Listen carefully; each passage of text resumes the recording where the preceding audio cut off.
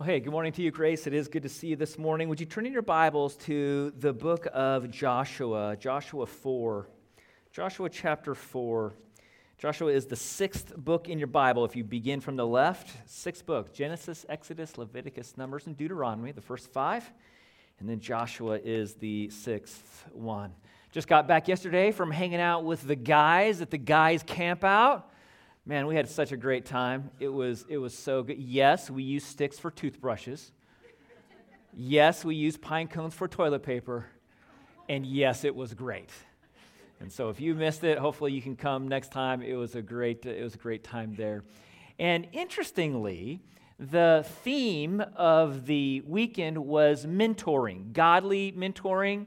What a mentor is, and really each Christian, and in this case it was a man, each Christian man should not only have a mentor helping them kind of know how to live life, but they should be one helping someone else learn how to live life. And so that it was a great time, and interestingly, in God's infinite sovereignty, that is the topic for today. I'm teaching this little short 4-week sermon series entitled Never Forget. And it really is as much about remembering as it is about not forgetting, because God tells us that we should remember the works of the Lord, that we can consider His benefits, like mull over, consider, like think of the nuances of the benefits that God has done in our lives. Psalms uses the word muse to play over and over in our mind the great works of the Lord, the work that God has done in our lives. And so that's kind of the theme of this thing. Have you ever seen that movie, the Disney Pixar movie, Finding Nemo? And one of the characters in that movie is Dory, and she has short-term memory loss. Remember that character? Now, if you're like a teenager, for sure you've seen it when you were a kid. If you're a parent, you've seen it probably about 15 times. And if you're a grandparent, maybe they brought it over to your house. But what Disney Pixar did was they made another movie, of course, that's what they do, and they made an entire movie based on this character alone.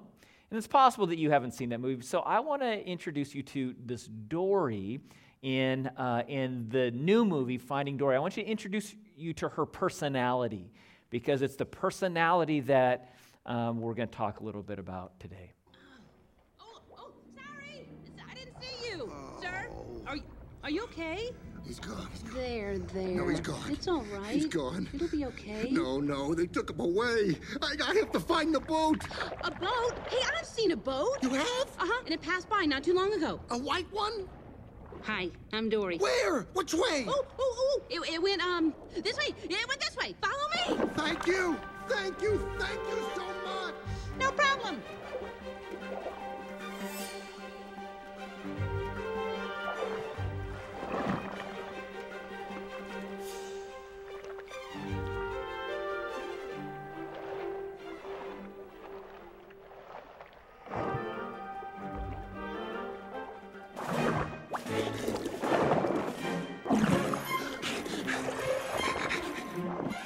Hey! Wait!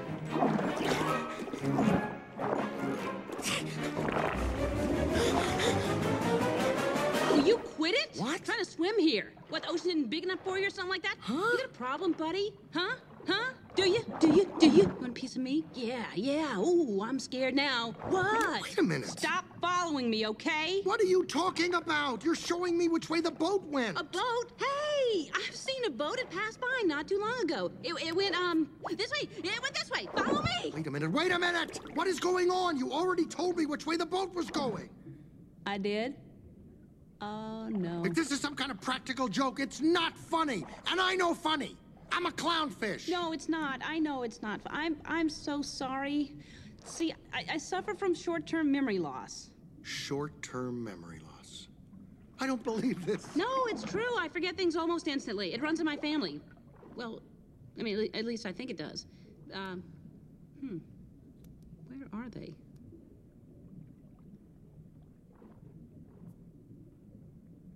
Can I help you? Something's wrong with you. Really. You're wasting my time. I have to find my son. Some of you know a Dory, don't you? And it is kind of weird. I've even noticed that about myself. Maybe I have short-term memory loss too, because I've noticed that I can remember things that happened like years ago, and I can't remember something that happened like 10 minutes ago. I can remember the name of my first grade teacher, but I can't remember the name of someone I met before a worship service. I'm going to have to ask them their name after that worship service too. So maybe I have a little bit of this too. Well, the title for today is The Unintended Consequences of Forgetting. The unintended consequences of forgetting the great works of the Lord. The unintended consequences of not musing on God's work in our lives. There are consequences to forgetting everything, consequences to forgetting your keys at home, forgetting where they are at least, forgetting where you put them, because then you rummage around the house blaming everybody inside for stealing your keys. And you look everywhere possible, and now you're running late for work, and then your wife is holding them in front of your face, and where did you hide them? And it ended up being obviously in the last place you left them, and you already looked in that one place 4 times, but she's the one that found them for you. So, so there's some unintended consequences of losing your keys, like you feeling dumb. There's some consequences of leaving your wallet at home, forgetting your wallet at home. You get pulled over, now you get cited for not having a license, your coworkers have to buy you lunch. Like there's some consequences to forgetting things. You forget to pay your electric bill, your coffee maker doesn't work. Your garage door doesn't go up and down anymore. The light in your bathroom doesn't work. It's kind of hard to go to the bathroom when there's no lights in there. And so there are some consequences to forgetting everything, but there are also some very serious consequences to not passing on what you know to your kids, for not passing on what we know to the next generation. And James Dobson, are you familiar with James Dobson? James Dobson is I call him like the godfather of child raising, He has written many books on child raising. I was raised on James Dobson, and I'm raising my kids on James Dobson. And he talks a little bit about the challenges that it is for parents to pass on what they know about the Lord and what they remember, the works that God has done, to pass them to their kids. And this is the way that Dr. James Dobson puts it. He says this: the mission of introducing one's children to the Christian faith can be likened to a 3-man relay. First, your father runs his lap around the track, carrying the baton, which represents the gospel of Jesus Christ. Then, at the appropriate moment, he hands the baton to you, and you begin your journey around the track. Finally, the time will come when you must get the baton safely in the hands of your child. And so then, though, he describes the challenge with that. He says, but as any track coach will testify, relay races are won or lost in the transfer of the baton. There is a critical moment when all can be lost by a fumble or miscalculation. And if failure is to occur, it will likely happen in the exchange between generations. That's from his book, Straight Talk. And he is dealing with the difficult issue of a parent passing on what they know about the Lord to their kids. And this is a perfect description of what we see in the book of Joshua. So hopefully you found the book of Joshua by now. Joshua is one of the greatest heroes of the Old Testament. You probably already know his name. He's Moses' right-hand man as Moses leads Israel out of Egypt. Joshua is his right-hand guy. He is one of the 12 spies that goes in to spy out the promised land. The first time he came back with, yes, we need to go in. However, the other spies outvoted him. They did not go in, and they wandered around the desert for 40 years. And he was a general in the army as they traveled around that desert for 40 years for the nation of Israel. Finally, Moses dies, and he has the privilege of leading the nation of Israel back into the promised land, crossing the Jordan River, going back into Canaan. And he doesn't just retire then. He then conquers all of the people groups that had moved in that area when Jacob left and it originally went to Egypt. He conquers them and removes them all again, and so that the nation of Israel can have that as their promised land, and he divides up the Canaan into to the 12 tribes of Israel. So he is an enormous hero of the Old Testament. But I don't know if you've noticed something about most Old Testament heroes. Most Old Testament heroes have a flaw. Most Old Testament heroes fail God late in their life. Have you noticed that? Noah did, Abraham did, David did, Solomon did. Even Joshua's mentor, Moses, he wasn't even allowed to go in the Promised Land because of a late in life failure. But you know what's interesting about Joshua is he's not that. He's one of the unique exceptions where, as far as we know, he didn't have a late in life failure. And I think I know why. I think it's because of the events that we're going to read in Joshua 4. So let's read this, Joshua chapter 4, beginning at verse 1. Now, when all the nation had finished crossing the Jordan, the Lord spoke to Joshua. Okay, so here's what's happening. They went to the Promised Land the first time. They sent spies in, and they were intimidated by what was in there, and so they decided not to go, and they've been wandering the desert for 40 years. God has been providing for them, but they've been wandering the desert for 40 years. And now Joshua is leading them back across the Jordan River, and they have already sent in spies again. Rahab has helped them, and they're about to take their first city. That's where we are. Verse 2. This is what God says to Joshua. It says, "Take for yourselves 12 men from the people, one man from each tribe, and command them, saying, take up for yourselves 12 stones from here out of the middle of the Jordan River, from the place where the priest's feet are standing firm, and carry them," meaning the rocks, "over with you, and lay them down in the lodging place where you're going to lodge tonight." God has a plan. You don't know what it is yet. Let's keep reading.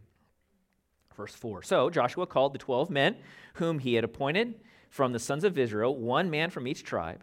And Joshua said to them, cross again to the ark of the Lord your God in the middle of the Jordan River, and each of you take up a stone on his shoulder, according to the number of tribes of the sons of Israel, 12 tribes of Israel. Let this be a sign among you, so that when your children ask later, saying, what do these stones mean to you?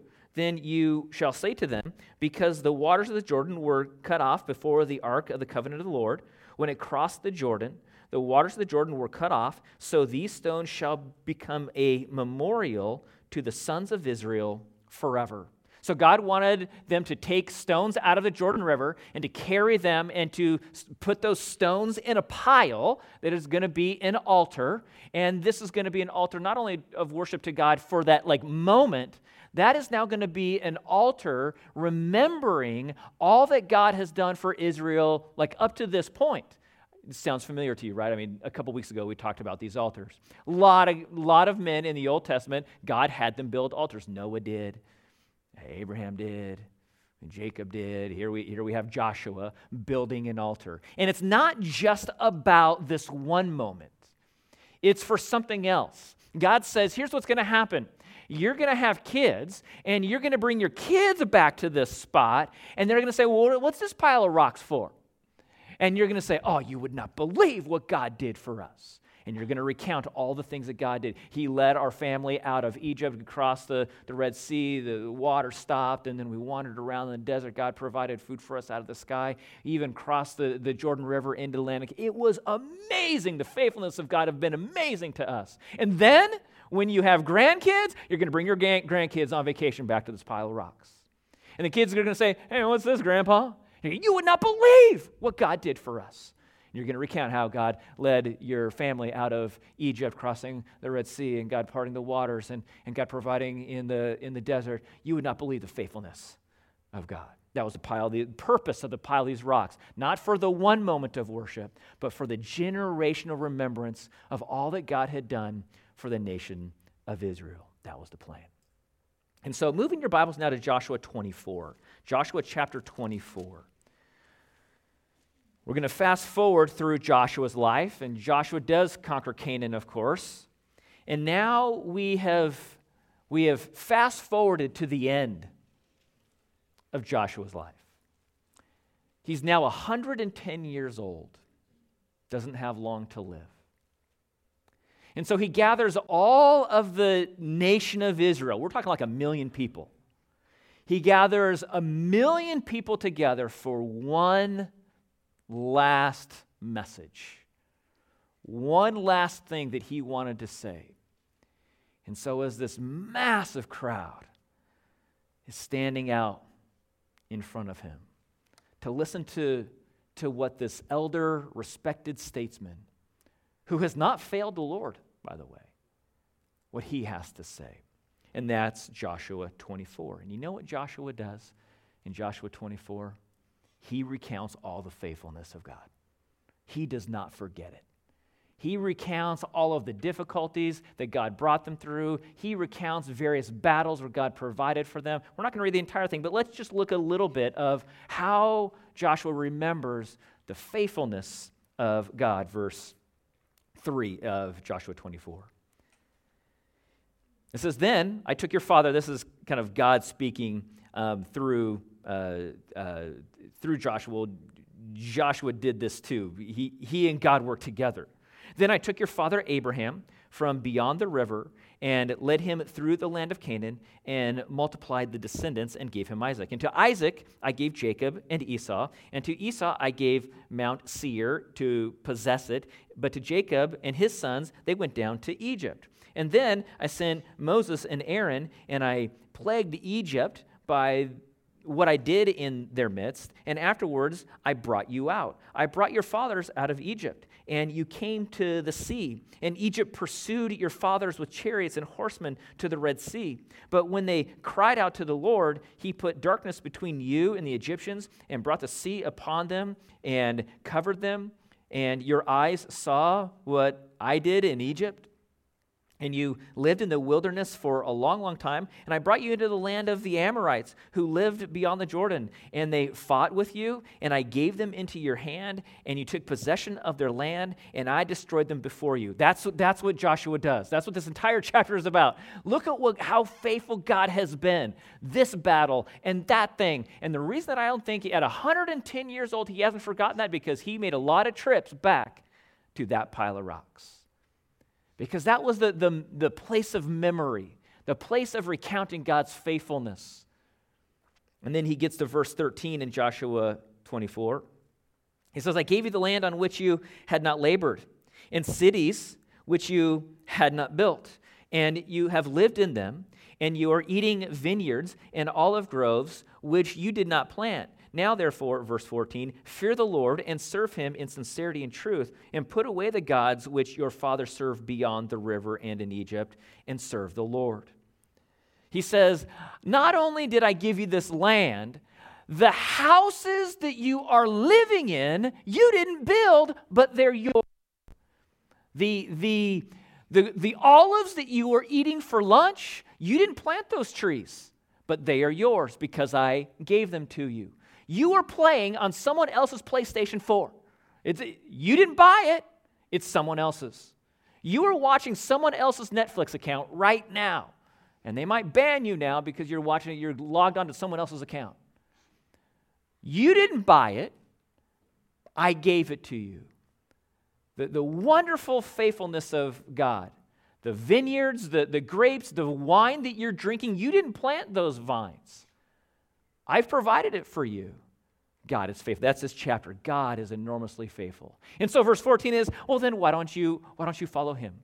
Verse 14. "Now therefore fear the Lord and serve him in sincerity and truth, and put away the gods which your fathers served beyond the river and in Egypt, and serve the Lord." He's saying is, hey, your family might have taught you something about religiosity, and the problem is when they were living in Egypt, they began to worship the Egyptian gods, little g, the weird little gods that they worshipped in Egypt. And they'd kind of picked up some of that.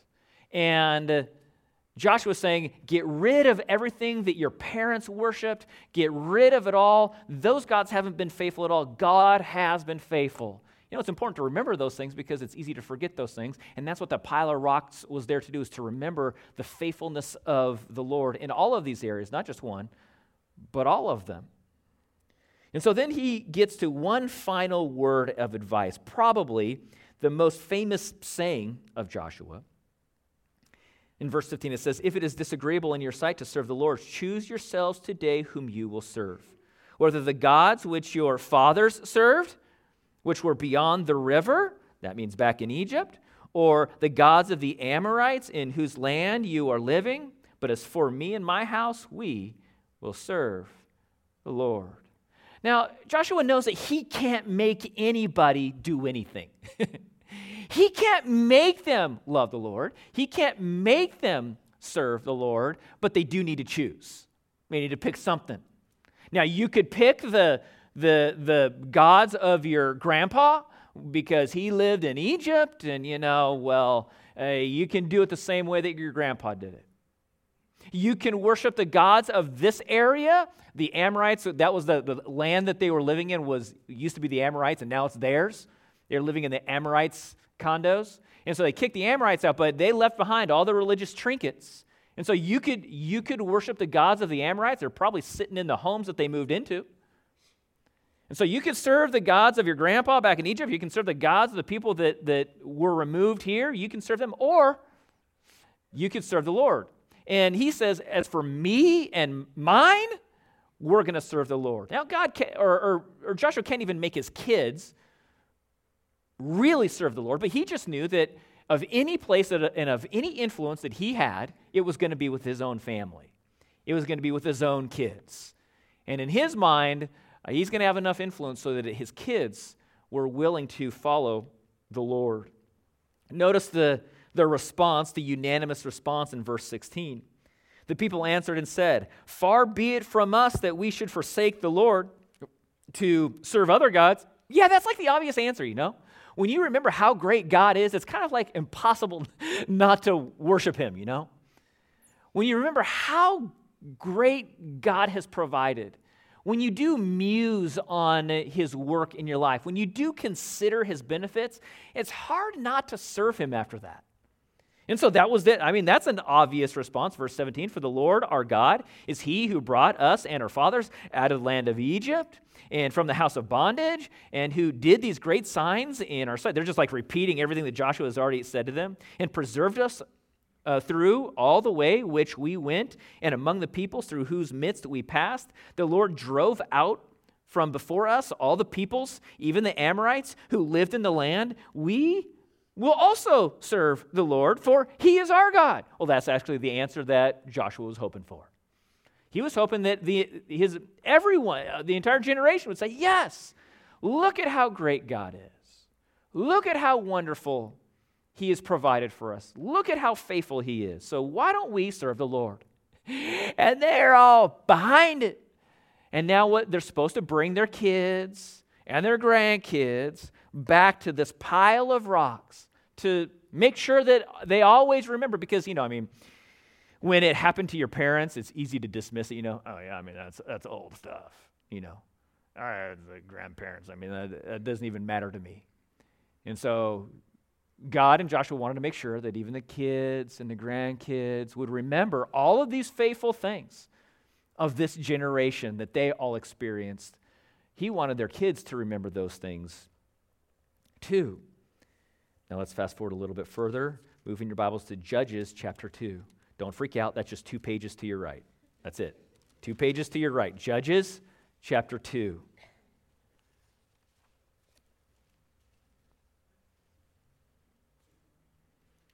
In Judges 2, Joshua dies.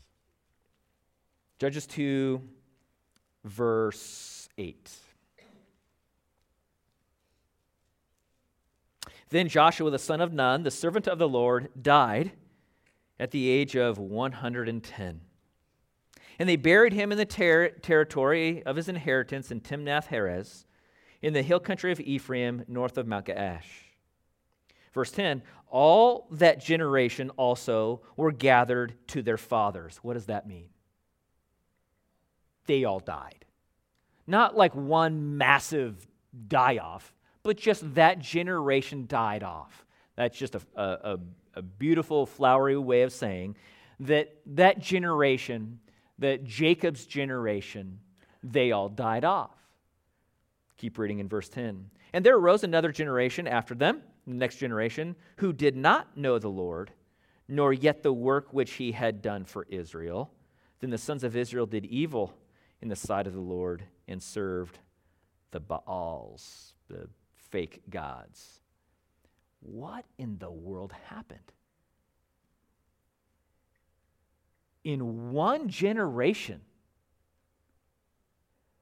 why in the world are now the very next generation, it says they don't even know what God has done for Israel. What happened? There was something happened in the passing of that baton. That there was a fumble somewhere along the way. Now, it doesn't tell us exactly what the fumble is, but notice it says that they did not know the Lord, and they didn't know the work which he had done for Israel. So what does that mean that the parents didn't do? Remember this pile of rocks that they were to gather from the Jordan, and they were to pile it all up, and they were supposed to bring their kids and their grandkids and tell them about how great God is and all the things that he did. So what does that mean that the parents never did for their kids? They never took them on vacation to the pile of rocks. I mean, it's not surprising. You know, I mean, they were living in the promised land. It was so good. And, they just got busy with life. They had school and homework and games, and you got to get to prime time on Wednesday night, and we got to, we have things to do with the family on the weekend, and they just got busy.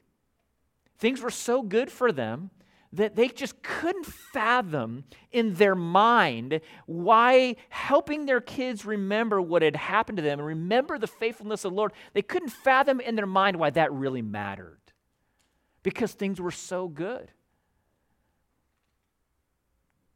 They were living the life that they had lived such a difficult life in their past, wandering through 40 years of the desert. And now things are just so good. I don't want to remember that old stuff. I don't want to think about that old stuff. I'm happy with the life that I'm living now. Maybe that rings true for some of you. I mean, sometimes that's the way it is for Christians too. We come from such difficult situations, such hard places. We don't want to remember it. We don't want to think about it. We certainly don't want to tell our kids about it. But the problem is that when we don't tell our kids about the faithfulness of the Lord in our life and that he saved us from these things, how will they ever know? I mean, those parents they didn't not take them to this place on purpose.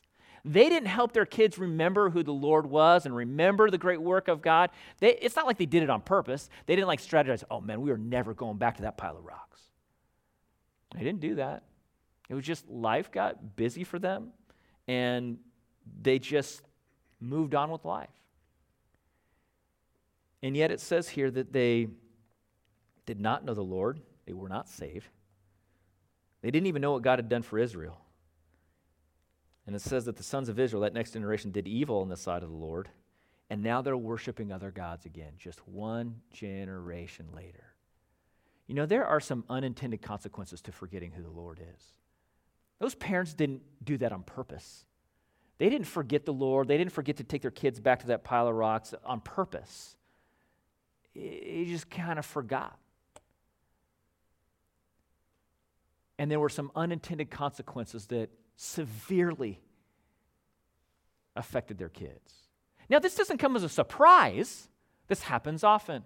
In the New Testament, it also talks about the same issue.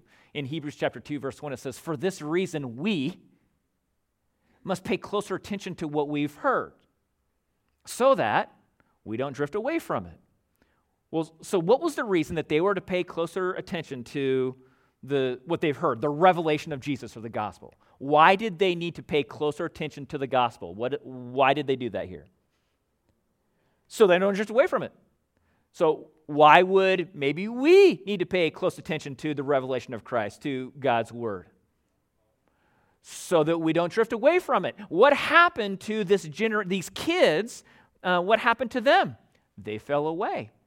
Why? Because they didn't pay attention to what God had done in their family's life. They didn't bring their kids back to those stones of remembrance of God's faithfulness in their lives, and those kids had no clue. Those kids had no clue about Egypt. had no clue about the Red Sea, had no clue about the manna being provided in the desert, no clue. They weren't even jokes. They had nothing. Their parents didn't pass on any of it to them at all. And so in only one generation, boom, all gone. In just one generation, remember all million people said, we're going to serve the Lord. But just one generation together, all gone. What happened? Well, there was something wrong with the passing of the baton. Their culture is the same as our culture. It is definitely a dory culture, where this sparkly thing, and then that sparkly thing, and then that sparkly thing, and we forget about the first sparkly thing. And they forgot. And as I read stories like this, and I read passages like this, I can't help but begin to apply. Think about this. Think about this. I don't want this to happen to my kids. I mean, I have the same desires for my kids as Joshua had. I hope they serve the Lord forever. I hope they do greater things than I ever thought of doing for the Lord. That's my hope. Joshua hoped the same thing. All those parents hoped the same thing for their kids. So what is it? What did they miss? I begin to apply, okay, what could I do? What could I do in my own family so that doesn't happen to me, so that doesn't happen to my kids? And so I have three things. First, put your faith in God. Put your own faith in God. Joshua spent 50 years in Egypt even before he left Egypt. So all the gods of Egypt, he was familiar with them. There were a lot of gods that he could have worshiped, but he and the rest of all of Israel knew that the one true God was the one true God. They weren't confused about that. But their kids didn't know it. So first, put your own faith in God. There's a lot of things in our culture that you can worship, There's a lot of things that are worshiped in our culture, and your kids will remember you for whatever you find as a priority. There are some people that worship their career, and at their funerals, their kids talk all about how that person in the casket was such a hard worker and loved his job. There's some people who worship their job. There are some people who worship sports. They like to play sports. They like to watch sports. And that's what their kids remember about their parent is their love for sports. There's some people who love their RV. Now, there's nothing wrong with RVs. I'm a tent camper, and I'm a little jealous of those RVers. We were up camping in the mountains with the guys, and the first night the temperatures dropped into the 30s. In a tent, that's cold. And so I'm in my tent. It was the best sleep I had in a long time, though. I love to sleep in the mountains. I love to sleep in a tent. I love to sleep on the ground. But still, it's all night long. Love it, but it's cold. And so you see the RV, like just the Hilton on wheels. You can hear the heater kick on. Like, oh, man, I wish I... So, there's nothing wrong with an RV. But there's some people who worship the RV. There's some people who worship the idea of doing nothing. I've worked since I was 14 years old, and I just cannot wait until I can do nothing. And their kids know it. Their kids know that is the goal. There's a countdown timer at home of when they can do nothing, when their parent can do nothing. And their kids know that their parent is on a countdown to nothing. They're looking forward to that. And they're worshiping doing nothing.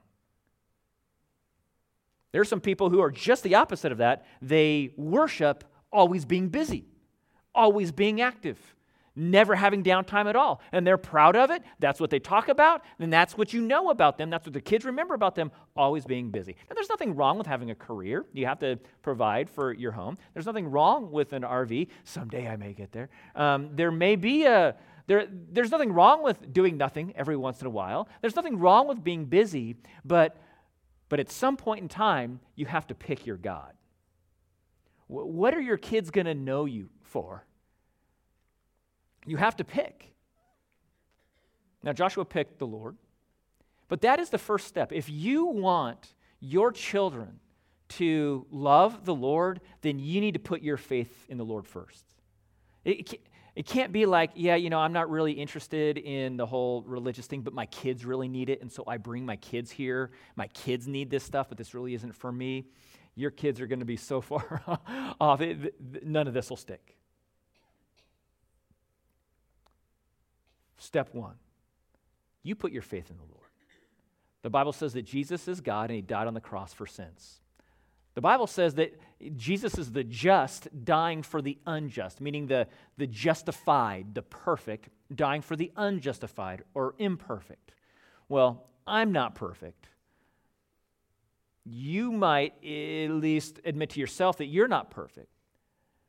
And so Jesus, the perfect one, God in heaven, came to earth, dies on the cross, not for himself. He doesn't need it. He can go back to heaven anytime he wants. But he dies on the cross for the unjustified, the imperfect. And so the Bible says that anyone who believes in that Savior will have eternal life. They will not perish in hell, but they will have eternal life in heaven. And so that is the first step. You want to be a good parent? First step, put your faith and trust in Jesus Christ. It will make you the best parent that you could be. A parent following the Lord is the best parent that a child could ever have. That's the way God designed it, to have two Christian parents. That's the perfect design. So first, put your own faith in God. Now, the second thing to do is to pass on your faith to your kids. And that's the phase where I am in. Passing on my faith to my kids. That is where the challenge is. How do we pass it on to our kids? And when I say our kids, I'm not like talking like the next generation. Oh yes, we need the next generation to be stronger. No. I'm talking about your kids or your grandkids. Let's apply this personally before we apply it to some nebulous group of people. Don't you want your kids to have faith in the Lord? I mean, even if they're out of the house, don't you want your kids to love the Lord? Don't you want that? I would suspect that you do because you're sitting here today. And so the goal is to pass it on. When it's a passion for you, your kids are going to see it in you, and you're going to want your kids to have it too. You know, that's why Noah was an amazing evangelist. This is a little plug for Wednesday nights. On Wednesday nights, during prime time, we're studying Genesis verse by verse. It's only for an hour, so it's not a killer. But this last week, we studied Noah. And Noah, for 120 years, he preached the message of salvation to an entire unbelieving world. And the message is, destruction is coming, get on the boat. Destruction is coming, be saved on the boat. That was his message, 120 years.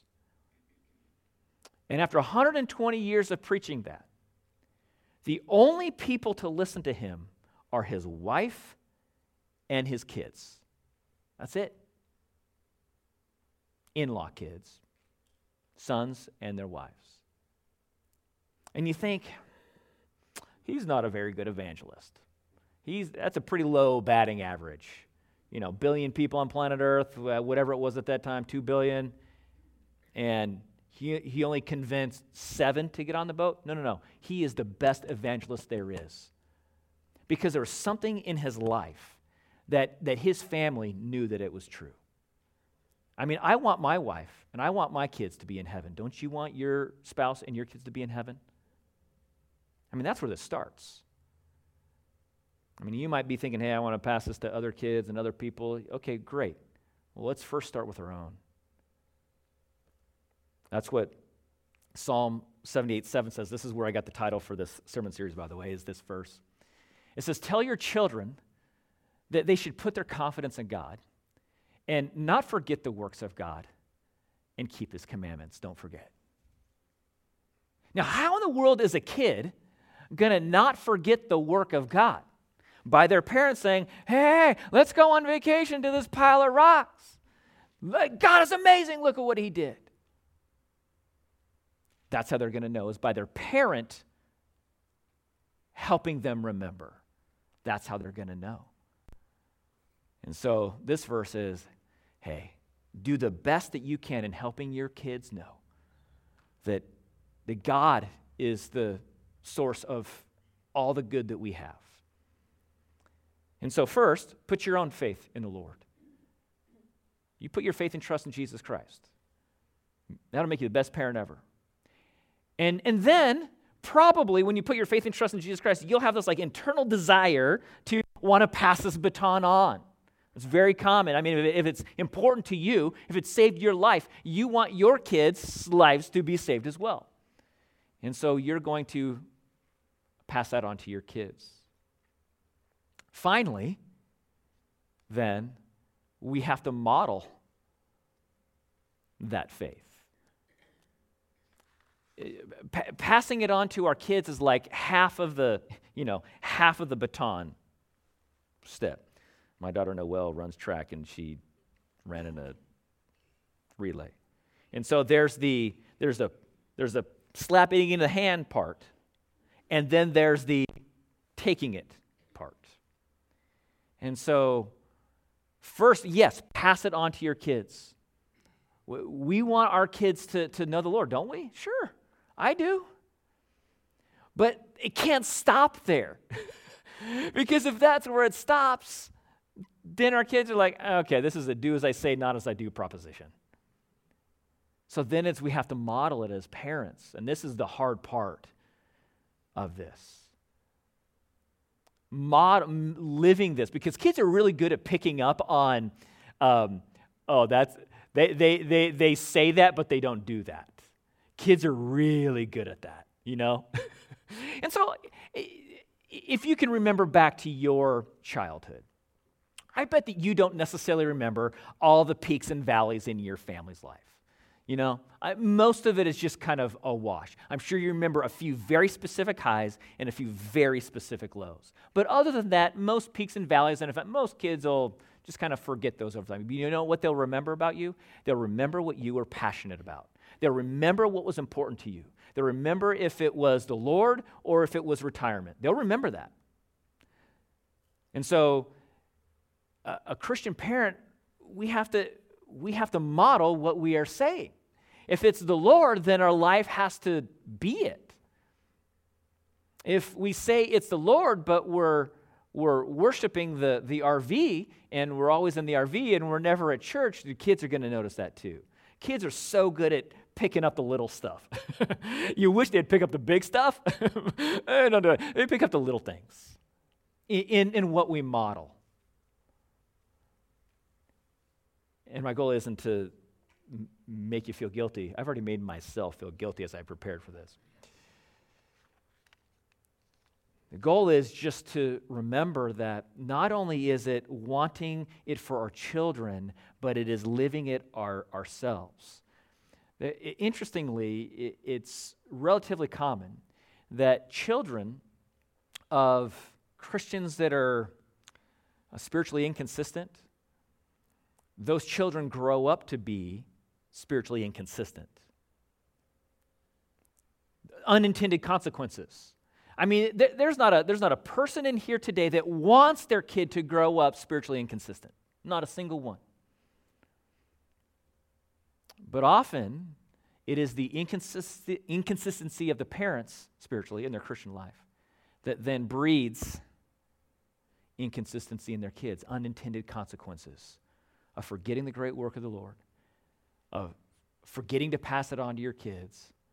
And they're the ones that really pay the price of our own forgetfulness in these areas. Now, there are some of us in here who are that next generation. If you're a junior high student, high school student, if you're in college or young adult, you're like this next generation. You're like this judges generation. You are the next generation. And I can tell you, if you're in here today, junior high, high school, college age, young adult, if you're in here today, it's because your parents want to pass on their faith to you.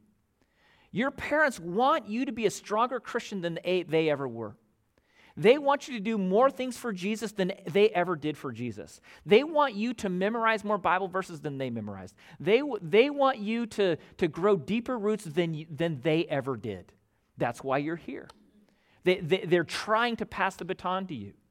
They are trying to teach you what they love and know. That's why you're here. But just as Joshua says, they can't force you. They can't force you to do anything. If you're in junior high or high school or college age or young adult, there's going to come a time where you have to make your own choice. You have to decide, am I going to put my faith in Jesus or not? Am I going to make my parents' faith, and am I going to take that baton, and am I going to run with it? Am I going to put my faith in Jesus or not? You have to come to that decision. It's a decision that your parents want to make for you, and if they could, they already would have, but they can't. And so you're going to need to choose. You need to choose. Are you going to love the Lord, put your faith in Jesus Christ, or not? You need to decide that. You're the one that needs to decide if you're going to get baptized or not. If you're in junior high, high school, college age, young adult, you need to be the one to decide if you're going to get baptized or not. You decide. Now, maybe you got baptized when you were like 6 because you wanted, your other friends were doing it, or you want to please your Sunday school teacher or whatever. And you know in your mind that you got saved, you really were convinced of the gospel when you were, 13 or 14. Well, your next step is baptism. And we'd love to baptize you, but that's a decision that you need to make. Your parents can't make that decision for you. At some point in time, you're going to need to decide. If you're in junior high, high school, college age, young adult, you're going to need to decide that once you graduate from high school, if you're going to continue going to church or not. Your parents can't force you. You're going to need to decide once you graduate from college if you're going to continue to go to church or not. You're going to need to decide if you're going to serve in ministry or if you're not. You need to decide these things. Your parents want the best for you. They're trying to teach you what they know. They are not perfect examples. They're doing their best, I assume. But you're going to need to be the one to make those decisions for yourself. If you're junior high, high school, college age, young adult, you're going to need to decide if you're going to date and marry someone who's a Christian or not. When I say a Christian, I mean not like someone who says they're a Christian. I mean like someone who loves Jesus more than you. They'd rather spend time at church than with you. They read their Bible before they text you in the morning. Like, they really love Jesus. And your parents would love to pick your spouse for you. But they can't. And so you're going to need to come to that decision all on your own. You have to choose. Are you going to serve the Lord of your parents? Or are you going to serve your own Lord of your career or whatever it is? You need to decide. You're going to need to decide. Are you going to read your Bible in the morning or not? Maybe even your parents don't model that for you. They wish they want to. They want to read their Bible every single morning, but maybe they don't. But if you're in junior high, high school, college age, young adult, you're going to need to make that decision for yourself. That's up to you. And this generation that in Judges, they knew so little about who God was that the culture that they kind of just had made for themselves just swept them away from the things of God. It's kind of a crazy idea. And so your parents, if you're in here today, at least have passed the baton, and now you're in the passing stage where you can take the baton and your parents are going to have to let go at some point in time. Even if they're helicopter parents, they're still going to have to Still got to drop it at some point in time. And you need to decide if you're going to pick up that thing or not. And Joshua's desperate hope was that this next generation would not go down the tubes spiritually. And I can tell you, your parents desperately hope that you take the faith that they've attempted to pass on to you, and they hope that you'll do something way more with it than they ever did. But you need to decide. You need to choose. Now, the reason that I can remember my first grade teacher's name, which was Mrs. Morgan, by the way, I think I mentioned that a couple weeks ago. The reason that I can remember my first grade teacher's name, and it's hard for me to remember someone who I meet at the beginning of the worship service, because guaranteed I'm going to have to ask you afterwards again and probably another 47 times before I remember it. The reason that I can remember Mrs. Morgan's name is because of the amount of time that I spent with her. You know, when you're in the first grade, you spend, I don't know, like 6 hours, something like that, with your teacher. But Mrs. Morgan, she lived on the block right next to our block. She lived on the street right over from us. And there were some times where my parents would drop me off, and she would drive me to school. I mean, that's like child abuse or something. You have to ride in the car with your teacher, and then she teaches you all. That is brutal. But that's why I remember Mrs. Morgan. It wasn't only that in the first grade. First grade is where I first started getting disciplined in school. I got spanked in school. I think I've mentioned that. I got spanked. I'm not that old. Like, this isn't like Dark Ages stuff. But when I went to school in the first grade, Mrs. Morgan and the principal spanked me. It was dumb. It was dumb.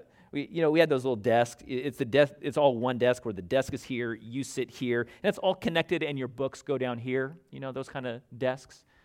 My friend sitting next to me, I drop crayons here in the middle. And so I get down on this side, and he's on this side. And while Mrs. Morgan is up here teaching, we start having Battle Dome 2000 and start flinging crayons in between the desk. That's worthy of a spanking. Boom. Now you know why I remember Mrs. Morgan. And that's why I don't necessarily remember your name the first time, is because I only see you for an hour.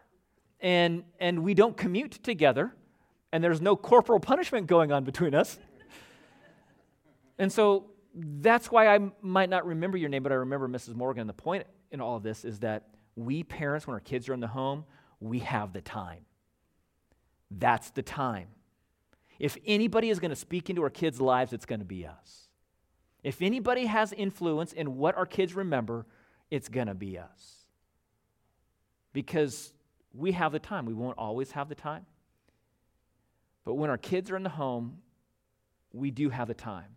And the goal is, the hope is, that our kids will remember God's work in our family just as easily as I remember Mrs. Morgan's name, because we have passed it on to our kids. That's the goal. Now, I realize that there are many in here who don't have kids in the home anymore. And you're a grandparent or great-grandparent. But that doesn't mean this modeling part ends. Even if your kids have moved out and they aren't living for the Lord, you can still model what a Christian life is like. You pray for them. Pray for your kids. If your kids are out of the house and they aren't saved, you pray for them every day. Pray for their salvation. Don't pray that they moral up. Moral up does nothing for them. Pray that they get saved, that they hear the gospel, and they put their faith in Jesus, and Jesus removes their sins. That's what they need. And so pray for them. But you can continue to model a Christian life all the time so that when they do put their faith in Jesus, they'll know exactly what a Christian life is like to live. I mean, if you're grandparents, Just be the free babysitter, and so that then you could pass on what you know about Jesus to your grandkids. You might be the ones that would influence your grandchild. Maybe it won't be their parents. But there might be one or two in here today that are still stuck on that first one. You need to put your faith in Jesus Christ. If you've never put your faith and trust in Jesus Christ, today could be the day. It'll change your parenting. Jesus' death on the cross can wash away your sins and it'll change who you are. The Holy Spirit, the third person of the Trinity, will come and live inside of you, and he will help you to live a life honoring to God. And so if you've never put your faith and trust in Jesus Christ, let's make today that day. I'm going to give you the opportunity to put your faith in Jesus for the very first time. So I'm going to ask all of you, would you be willing to bow your heads and close your eyes? Just creates a little separation between you and the person next to you for just a minute. And in the quietness of this moment, this is the day where you could find salvation.